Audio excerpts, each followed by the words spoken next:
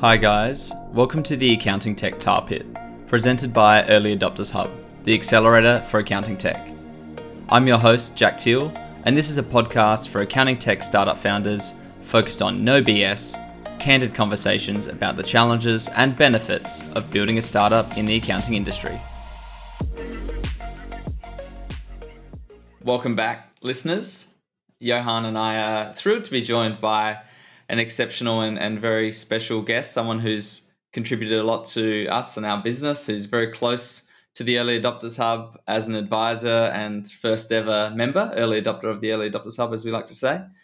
Great to have you here, Alastair Barlow. Hey Jack, how you doing? Hey Johan, great to be here. Yeah, great to have you. And we know you're a busy guy because every time we try and get time in your calendar, we're talking months and months away. And so we had to get in early, but we managed to get it. And yeah, we do thank you for your time. I think you only snuck in because my PA's on holiday at the moment, and she wasn't able to swat it away and push it to a more appropriate time. So I think that's how you snuck through the hole there. We'll take our luck. We'll take what we can get. Every minute with you is valuable. And look, for anyone who's listening who doesn't know you, hopefully there's not many of them, but look, you're obviously someone who's pretty critical to the accounting industry. You do a lot. You give a lot of your time, not just run an amazing firm. You're the CEO and co-founder of one of the most innovative accounting and data analytics firms in the world, I'd say, Flinder, where you help fast-growing and complex businesses. You're also responsible for one of the best accounting tech meetups worldwide. Flinder Takes the Piss, a ski trip that's on my bucket list. You're also a serial strategic advisor. You work with Everyone Who Matters, Accounting Web, Digital Accountancy Show. You're also an elected panel member of the ACCA. And of course, you play a very critical role at the Early Adopters Hub as our strategic advisor. You've been here since day zero before me. So, that's something you've got on me for sure. Before all of that, you spent 12 years in a variety of roles at PwC before you then founded your own luxury clothing brand. So I suppose how you got into fashion might be a conversation for another time. But honestly, that wasn't something I knew before I started preparing for this session. So you've done a lot more than I thought. And yeah, have I missed anything? Was there anything you wanted to amend in that intro? It sounds quite fun, doesn't it? Well, I think it was 16 years at PwC, but I'll let you off on that. But it was a great intro. I guess kind of overall, I feel really passionate about the world of accounting, whether that's technology, whether that's firms, whether that's on the client side and improving that and improving the experience and overall giving businesses what they need and should be armed with to make great decisions, hire people, grow, and transform economies ultimately. So it's been great seeing the Early Adopters Hub rise from just an idea as well, and be involved in some of those other things that you mentioned as well. There is another e-commerce business I set up a few years ago, which was there was a craze for matcha tea, if you remember. 5, 6, 7 years, 8 years ago, something like that. So I had this great idea of setting up a matcha e-commerce business where we got matcha shipped over from Japan, I think it was, and then sold under a label that we created as well. But that became more hassle than it was worth, because there was me printing off labels that on a brand I designed called Ocha Matcha, and a Shopify website I built, and all the brand assets, and doing all the Facebook marketing and such like, and then getting home at the end of the day after PwC, after long days at PwC, and then figuring out, right, how am I going to get to the post office and post these little tiny pots of, 30 grams or so of matcha tea. So, I guess kind of, overall, those two businesses were, while I was at PwC, and it was trying to scratch that creative itch that I had, that kind of itch for doing something a bit more innovative, having more autonomy, and just an outlet of something that was fun. Yeah, well, it obviously takes a lot to keep you busy. You wear a number of hats already, and that sounds like it's been the case for a while. So, I mean, along with Flinder, you're also building a tech product of your own. I understand you're partway through that journey. Can you give us a little more insight into why you decided to go down that route? And aren't you doing enough? Yeah, cool. So I think first of all, the first thing to say is a big shout out to my co-founder and business partner, Luke, who is not always on podcasts, is not always kind of on stage, but is an integral part and actually is hugely important in the journey that we're on. So while it might sound like I do a lot of those things, there's huge support in the business between Luke and myself for kind of what we do, how we do it, and supporting each other. So I think that's the first thing to say, and also having I use the word co-founder or business partner in accounting or running an accounting firm is hugely beneficial. I just cannot imagine having all the hats that it needs just as one kind of proprietor in that business. So that does afford us to do other things and kind of get involved in lots of different things. So I think back to your question was why did we start that? So if you wind back, I think 6 years at PwC, I was leading the business unit at PwC called my finance partner, and that was PwC's way or PwC's strategy of trying to work with much smaller, innovative, nimble businesses. And one of the things there we were doing was we drew insights from what was going on in large multinational finance functions, and that was all around this concept of being as efficient as possible with process and technology. It was around being well controlled with the right controls and technology in place, but ultimately they were leading into how do we deliver as much insight to the business as possible, and that was through business partnering, technology, and maybe a few other things. And so at that time, cloud accounting in the UK was becoming a bit more prevalent. And so PwC set up this position called My Finance Partner, and they adopted this technology called Tableau, which you may be familiar with, right? And so Tableau was really kind of at that time was really only relevant for large businesses because of you needed these Tableau writers or developers, and you needed a kind of a product to write the Tableau packs. And reading a Tableau pack was free.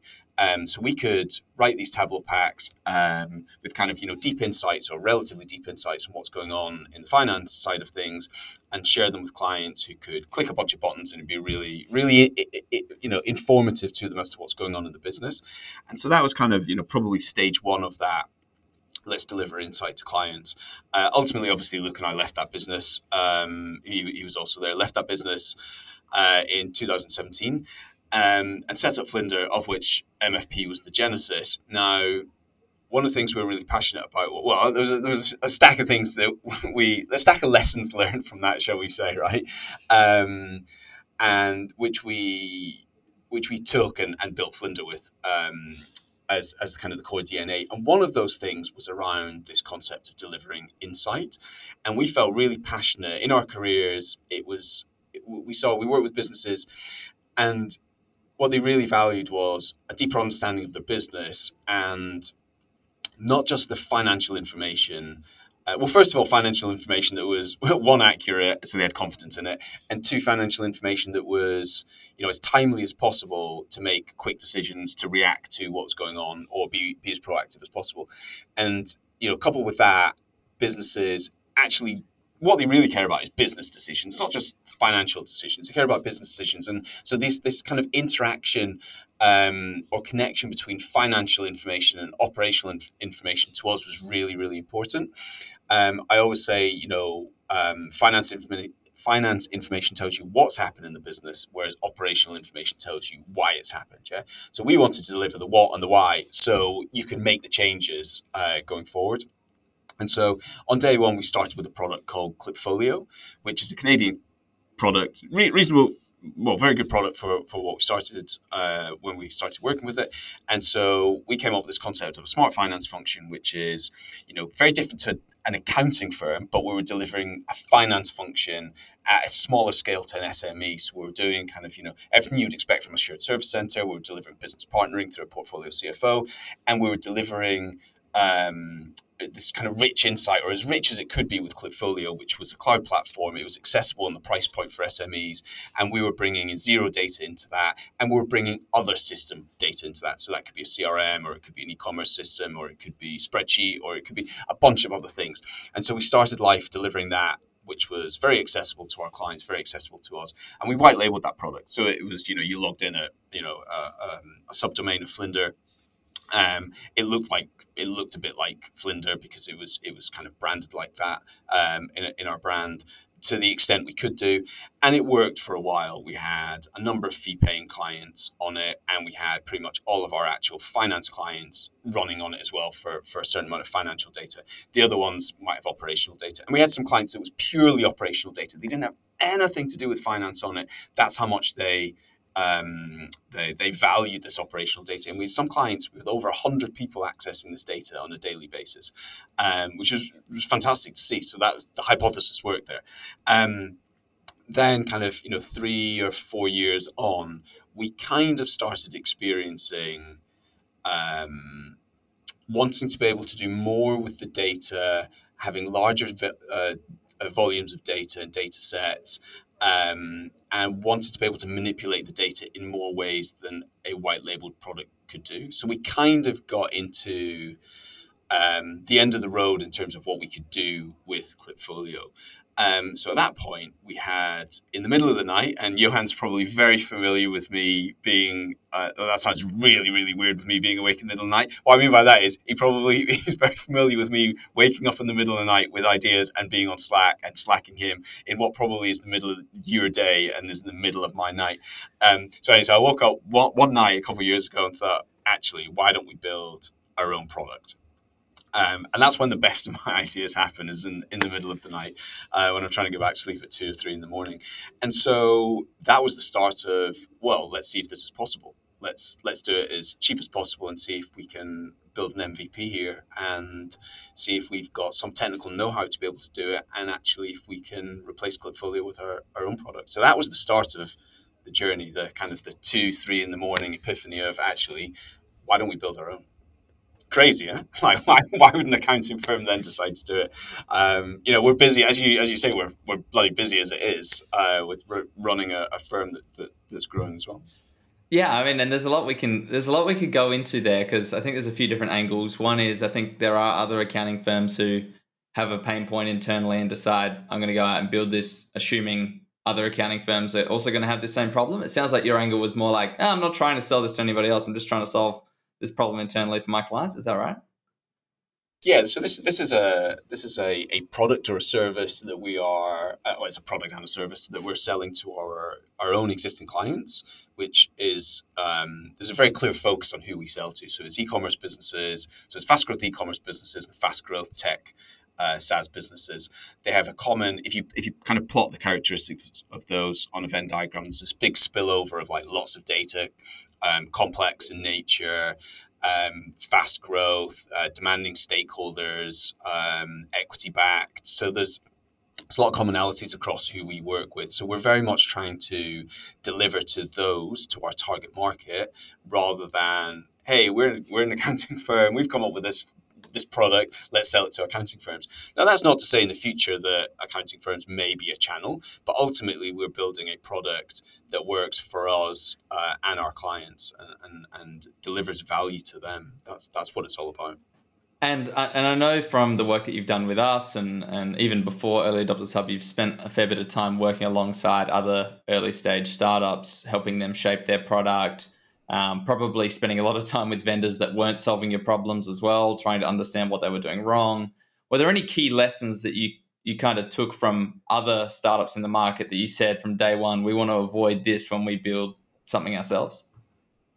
I'd like to say we took all those lessons and we applied them perfectly, and we built it absolutely, perfect first time. But the reality is, I don't know in Australia if you have the concept of the leaky plumber's tap. There's probably an element of that where outwardly you can be, hey, this is how you do it. These are the obvious steps and the plans you do. And then when you start and do something for yourself, actually you get a bit excited, passionate about it, and kind of maybe jump in both feet first rather than doing everything that should be done. Because sometimes you think you know better, right? You advise someone, you sit on the other side of the table, and it's very easy to consult, facilitate, advise. Hey, this is what you should do. When you're the actual person or team doing it, you don't have that conscience necessarily. You don't have that independent person. You're kind of in it, and you're battling millions of things. And so sometimes you cut corners, or sometimes you don't follow your own advice. So I think a lesson there is have an independent conscience that can keep you honest. Yeah. So, I mean, a particular strategy that I've seen. I mean, that's. I think there's a lot in that, and it's very interesting. But given we're short on time, I have to move on to another area, and I'm curious about the build in public because you guys decided, I think, relatively early on in this journey to say, hey, we're going to actually communicate this journey with the world. I know you put out a few blogs about it and a few things that I've read. I guess I'm curious how you see this idea of building in public, sharing rather than keeping things secret. I mean, in the world of startups, IP is a lot, and some people like to really hold on to their ideas. But what's your opinion and perspective on that? Why did you choose to share it? So I think so. So there's a few things here. So I think the first thing is we were a little further into the journey, maybe. So the first episode, episode zero, was a kind of catch up to, hey, this is where we are now, right? And we probably missed a bit. So we built a very first MVP in Plotly, which is a Python based kind of data visualization tool that you can grab a bunch of stuff. So it was kind of an immense amount of work went into it by Chris and the team, but it was done as an MVP, and then we kind of from then onwards we proved the thesis and then moved forward and built it differently, right? Um, so we've kind of missed that out, but if we then bring it up to kind of episode zero, that was us going, actually let's do this in public and let's do a catch up from the last, I guess, 9 months or so. Um, and so, hey, I wish we had from the January to the April the amount of progress that the episode 0 to 3 or 4 goes to. But I think that just kind of deviation. I think that's one of the main things that has been an eye opener for me. That it, things don't move as quickly as my ambitions have, and things take a lot longer to build than they do to say. And I think from a non-technical founder or co-founder of a tech product, that's a massive eye opener, to be honest. And I think that's probably a reflection. Sorry, yeah, I think that's probably um, something I've become aware of when we talk to vendors and we get really frustrated as accountants. It actually takes a lot longer than we appreciate. So I've got more appreciation and more respect for vendors in the accounting world than maybe I did before this journey. Um, but to go back to why we did building in public, there are I think a few things here actually. The first one was we obviously built an accounting firm, right, for the last 5 or 6 years, and not very often Luke and I reflected on that journey. And when we did, we thought, fuck, we've come a long way. Like we've been so focused on growth, on tomorrow, that we've not actually reflected on the achievements that we've had. And the very few times that we've reflected on those achievements, maybe an award ceremony, maybe having the team together at a trip or something, we kind of reflect on that and go, wow, like that's really incredible what we've achieved for us personally. And so I think there was definitely an element of going, okay, well, let's track this journey, because I think one of the regrets I have with Flinder is not tracking the journey as we went. I would have loved to have had, like, a fly on the wall Netflix series tracking us and going like, hey, we're a small accounting firm, but like, and nobody's interested in watching that, save for other accountants, right? Um, but tracking the journey nonetheless, I think would have been really. I'd have loved to see it back, to be honest. So that was one of the reasons. The other reason, being like completely transparent and authentic, we sell to tech companies. If we write a bunch of articles on the trials and tribulations on building on building a tech product in public, then actually that's good content that is relatable to our clients. So that's definitely another reason for that. And then the other one is, just an altruistic reason, in that, if we share what we're doing, will it inspire other people? Will it help other people cut some of those mistakes out? And so there's an element there of just, terrible phrase, but sharing is caring. And sharing that experience then We do a lot in the accounting world. We give a lot in the world of accounting, and we share a lot of what we do in the accounting world. So I think there's an element there of people can learn from it.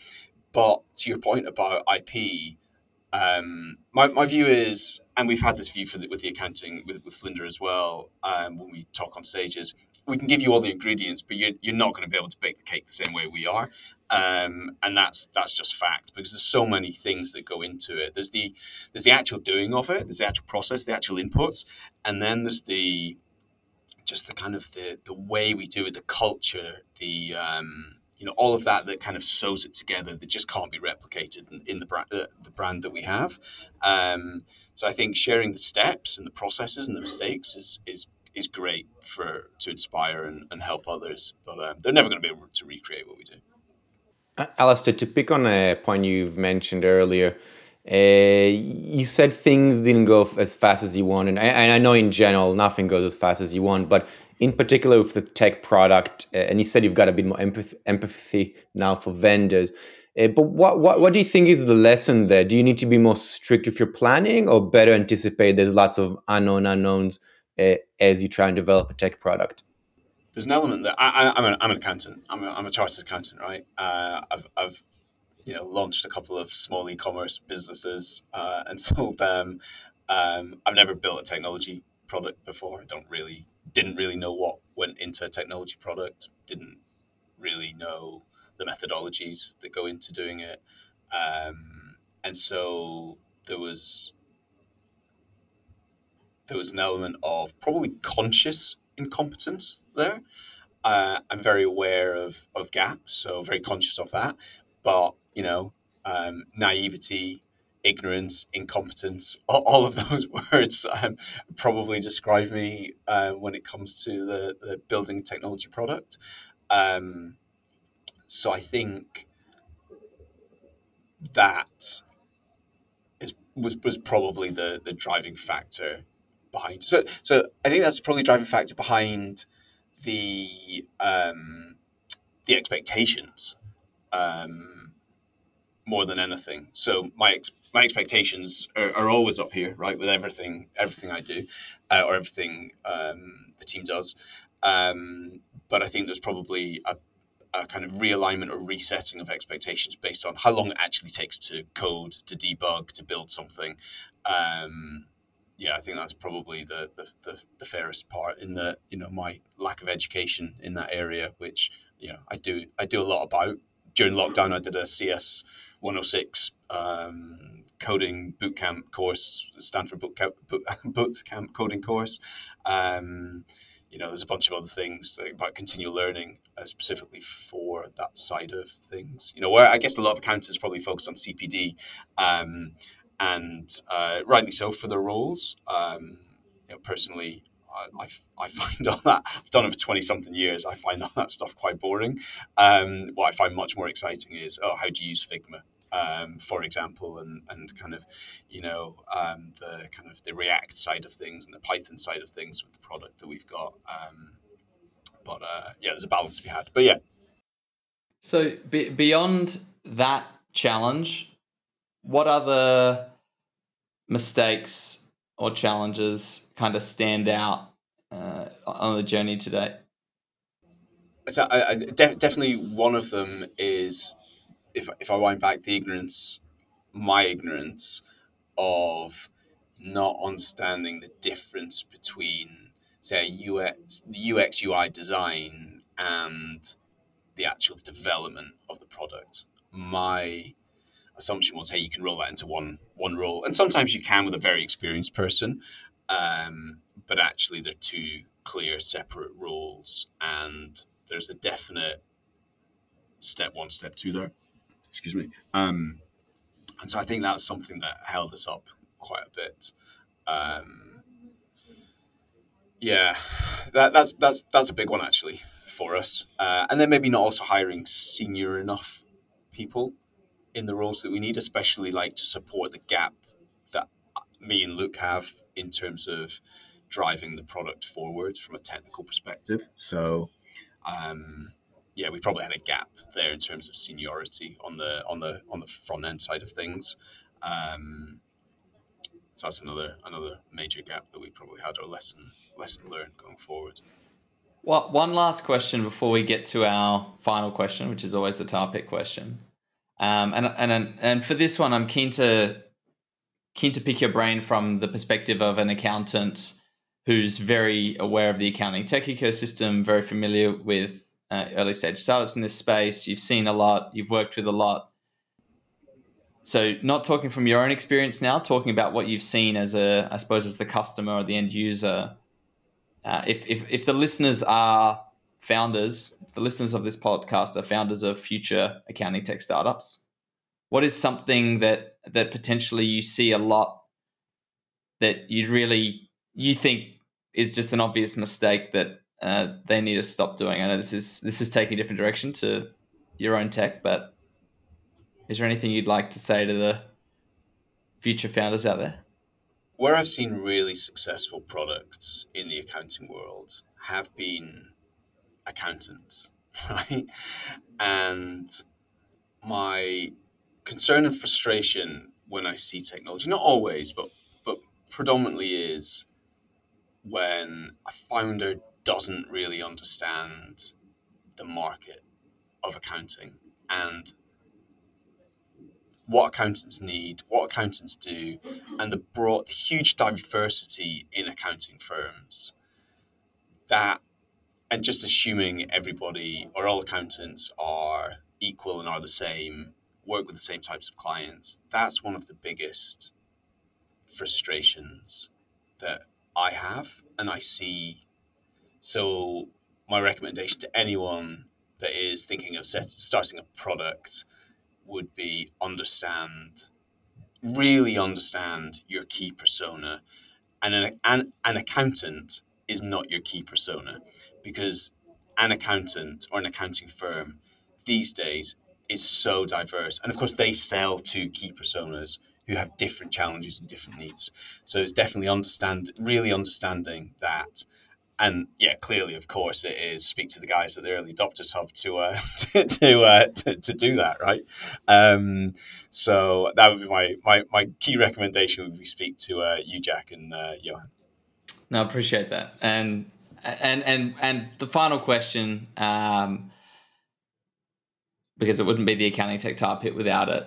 Do you have a classic tar pit mistake that you either you experienced doing this yourself, or that you see regularly as an accountant out there in the market, that on the surface looks like a great play, a great strategy, a great idea, but countless have tried it and it never works, or you tried it and it didn't work out?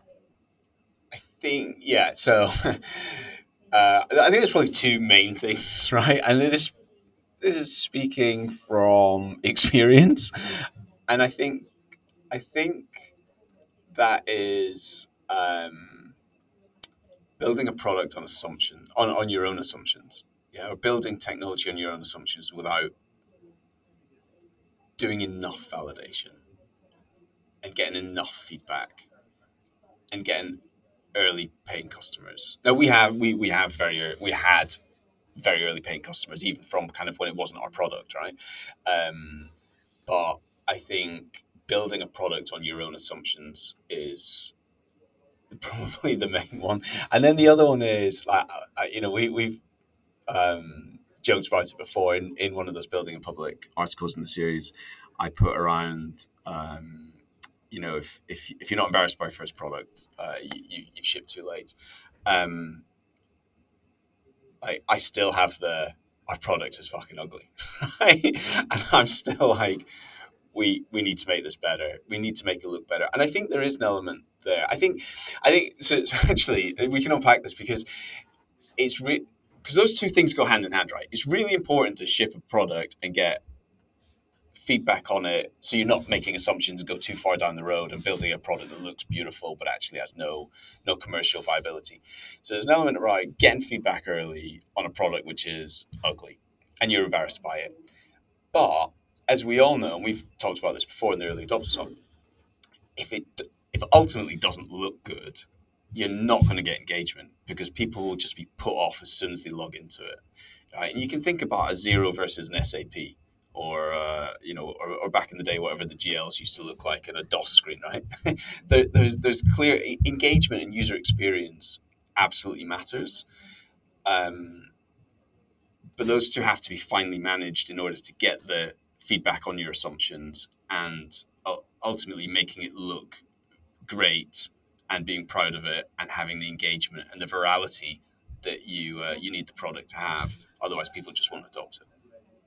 But I don't know. I'd love to actually hear you throw back at you and hear, like, from the early adopter hub. There's a lot of debate and discussion around a product looking good and having functionality. Now, clearly, like, you have a 2x2 matrix, it's in the top right, it looks great and is great. But there's probably a journey and a scale there where the product goes from looking crap, getting feedback, and moving into that. Now it looks good enough.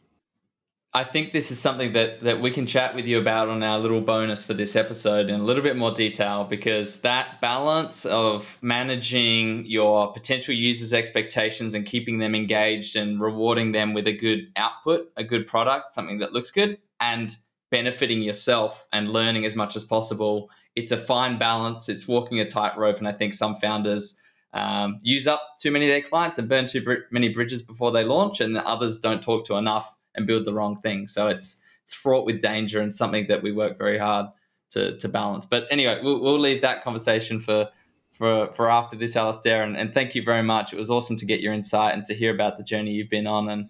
And thanks for being open and honest about some of the challenges you've faced. Cool. Awesome to hang out with you guys again. And hopefully, Jack, we'll get you along. We obviously had Johan over here in the summer a few weeks back, but hopefully we'll get you along in the winter and come along and do some skiing with us. I'd love to, mate. I'd love to. All right. See ya. Thank you. Thank you once again for tuning in. We hope you enjoyed the episode. If you are a potential founder in your early stages of developing a product or elsewhere in the journey struggling to achieve product market fit, we would love for you to reach out at www.earlyadoptershub.com. This has been another episode of the Accounting Tech Tar Pit, presented by Early Adopters Hub, the accelerator for accounting tech.